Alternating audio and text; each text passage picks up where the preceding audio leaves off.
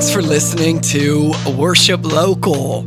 This is a special podcast because October is Pastor's Appreciation Month. So this podcast is my way of saying Happy Pastor's Appreciation Month, Carlos. I want to share a few things that make Carlos such an amazing pastor. We'll hear a few things from our church members about Carlos. And ultimately, I hope this podcast helps you love and support our pastors better.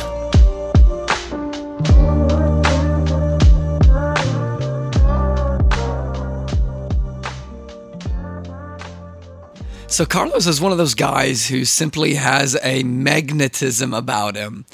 He's a compelling leader. He has a spirit-given charisma. He loves Jesus. And what he does best in the world is create an experience of joy and belonging.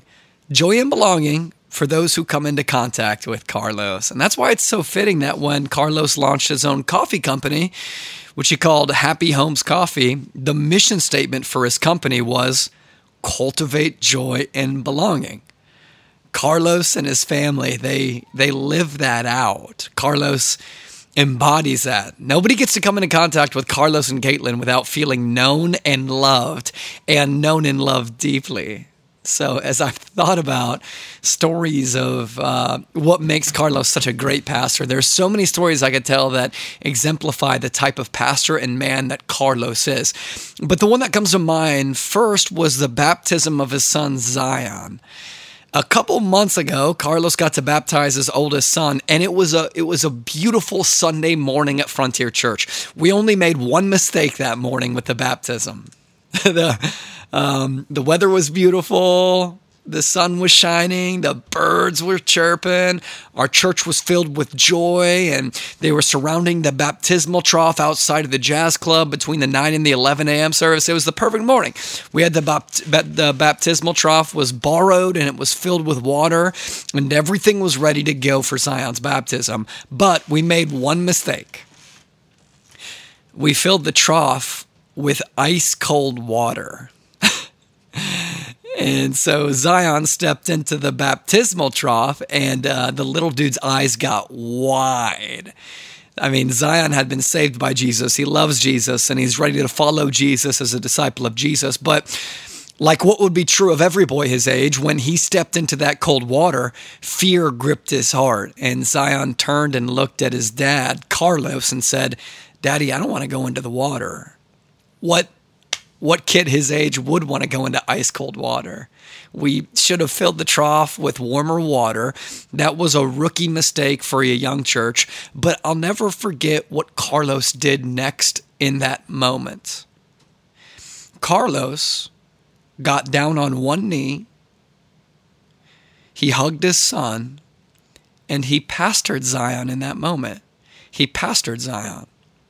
Now, I don't know exactly what Carlos told Zion, but after Carlos encouraged Zion and hugged Zion, Zion was ready to take his next big step for following Jesus. He went under the water to identify with the death of Jesus, and he came back out of the water to identify with the resurrection of Jesus. And it was this beautiful baptismal moment. We got this beautiful picture.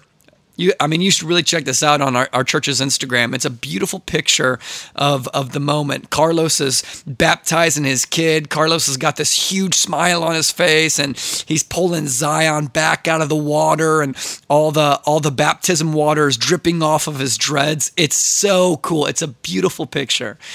But what strikes me is the image I have in my mind of Carlos on one knee, his arm around Zion's shoulder, pastoring Zion to go into the cold water. I love that image of Carlos because that's a good pastor. And one of the reasons why I love that image is because there are going to be times when our church doesn't want to go into the cold water. You know what I'm saying?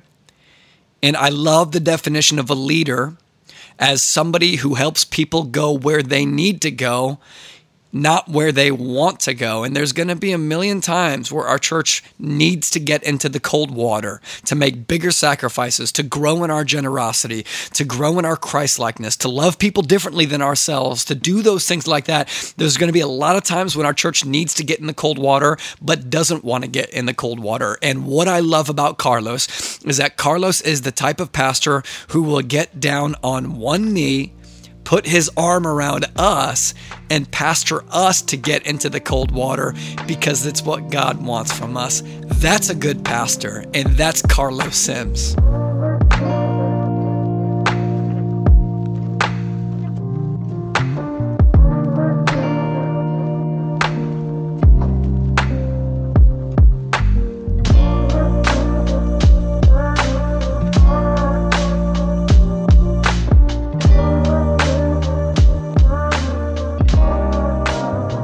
So since it's Pastor's Appreciation Month, it might be helpful to, answer the question, what is a pastor and what does a pastor do? Because at Frontier, I hope you guys see this, but we take pastoring seriously at our church. A pastor is not just a decision maker who is part of a board of voters. A pastor is not just somebody who's really gifted. A pastor is somebody biblically who oversees the souls of the members of a local church. So our process for developing, identifying, and training pastors at our local church is no joke. It's pretty intense. It's a year-long process that's flexible. Sometimes it's more like 14, 16, 18 months. And during this process, our pastoral candidates meet with the pastoral team every other week for pastoral team meetings. This is like super crucial to their development. They pray with the other pastors. They watch how we disagree with one another lovingly.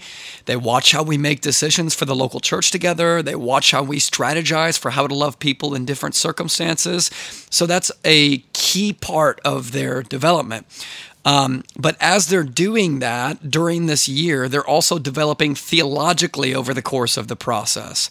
They read 7 books on our theological emphases as a church, and then they write an essay for each of these books. These books include pretty dense theological works like our Pastoral Statement of Faith, Biblical Eldership by Alexander Strauch, The Cross of Christ by John Stott, Desiring God by John Piper, Recovering Biblical and Manhood by a multitude of authors, and a couple other books. But the purpose of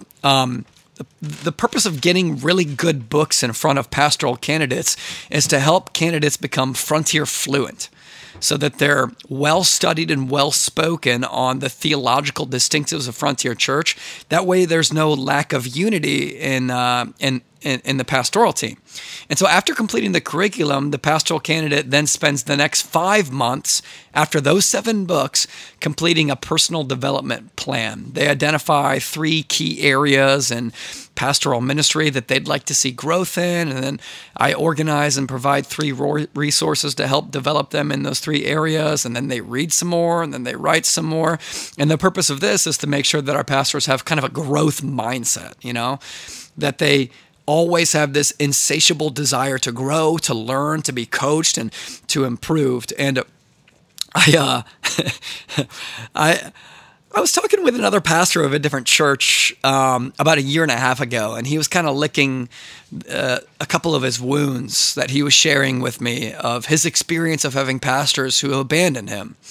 This was a pastor who had a team of 5 pastors, and in the course of 1 month, 3 of those pastors ended up resigning. And so the dude was just heartbroken, and he started to pick my brain about our pastoral development process. And when I started to share about our curriculum of books that they read, this pastor's wife stopped me in the middle of my sentence. And I'll never forget what his wife said. It was a really small comment, but she arched her eyebrows, looked at me, interrupted me, and said, "Whoa, whoa, whoa, whoa, whoa. Your elders read books for you?" And I remember saying, "Oh, they don't just read books. They write essays and create development plans and go through quarterly elder evaluations." But I love that comment that that the pastor's wife made. Whoa, whoa, whoa. Your elders read books for you? I think that comment is illuminating, because I think most churches struggle to find pastors. So they lower the bar. They lower their expectations. Their pastors don't go through a rigorous process. And that's why she arched her eyebrows with a look of amazement on her face and said, your pastors read books for you? And I'm telling this story not to toot our own horn, but I want to be really clear. I think we have the best pastors in the world.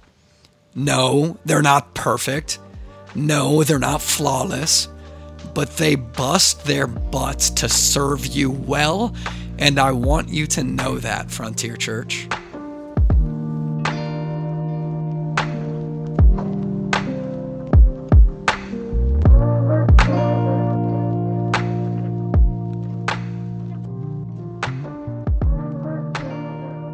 So I asked our church what they thought about Carlos's pastoral ministry at our local church, and they said a million things, but these were a couple of my favorite comments from church members. One member said, quote, Carlos just loves people, like really, really, really loves people like Jesus. I love that quote. Here's another quote from a church member. Quote, we love that Carlos preaches the gospel every time he gets behind the pulpit. The Lord has given him a clear gifting in teaching.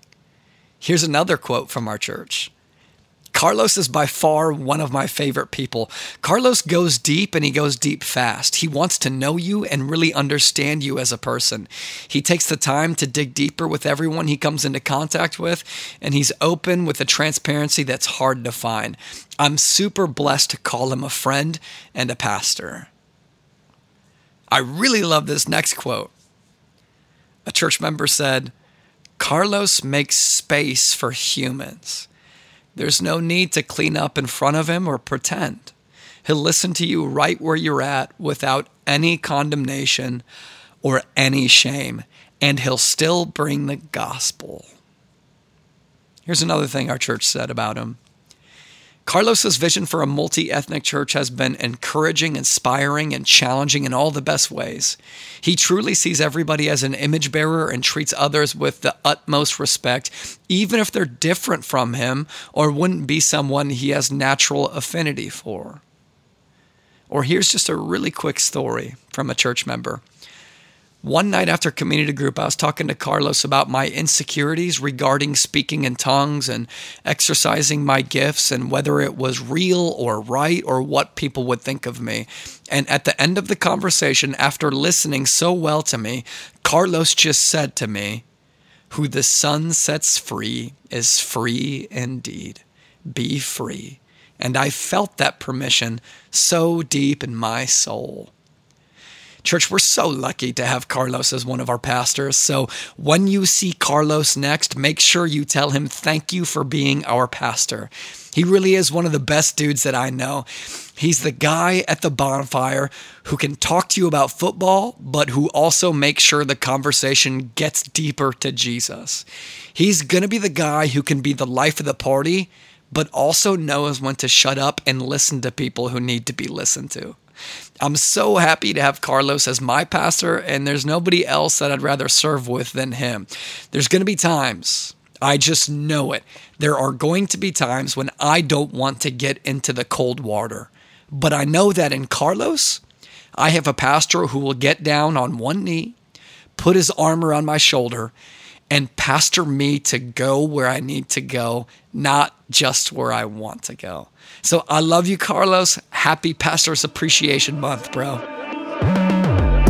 Wonderfully made, but made nonetheless by the Ancient of Days. He is the way, the life and the truth the Messiah has raised. All of the praise, blessing and glory and all of the honor. But what did I say? You live in him, you go on like a comma. My life is grace. I could have been dead, he would that chop. My life was spared. He made me his family, now I call him Abba. He on heaven, and his name is Hollow. Ain't worried about today, cause he got tomorrow. I know you got sorrow, but it won't last. We'll still pray, Lord. Come fast. I'm waiting on the Lord like I'm busting tables. Devil coming through the channels like I got cable. But I know that he is able.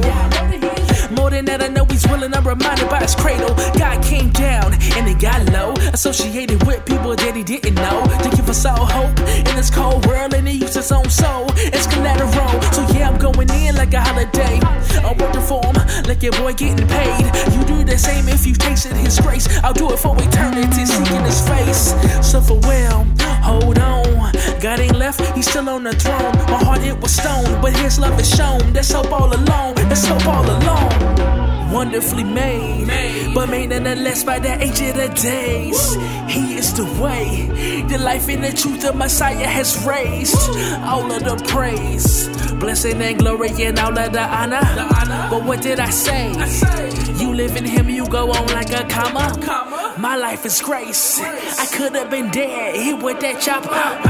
Wonderfully made, but made nonetheless by the Ancient of Days. He is the way, the life and the truth the Messiah has raised. All of the praise, blessing and glory and all of the honor. But what did I say? You live in him, you go on like a comma. My life is grace. I could have been dead, hit with that chopper. My life was spared. He made me his family, now I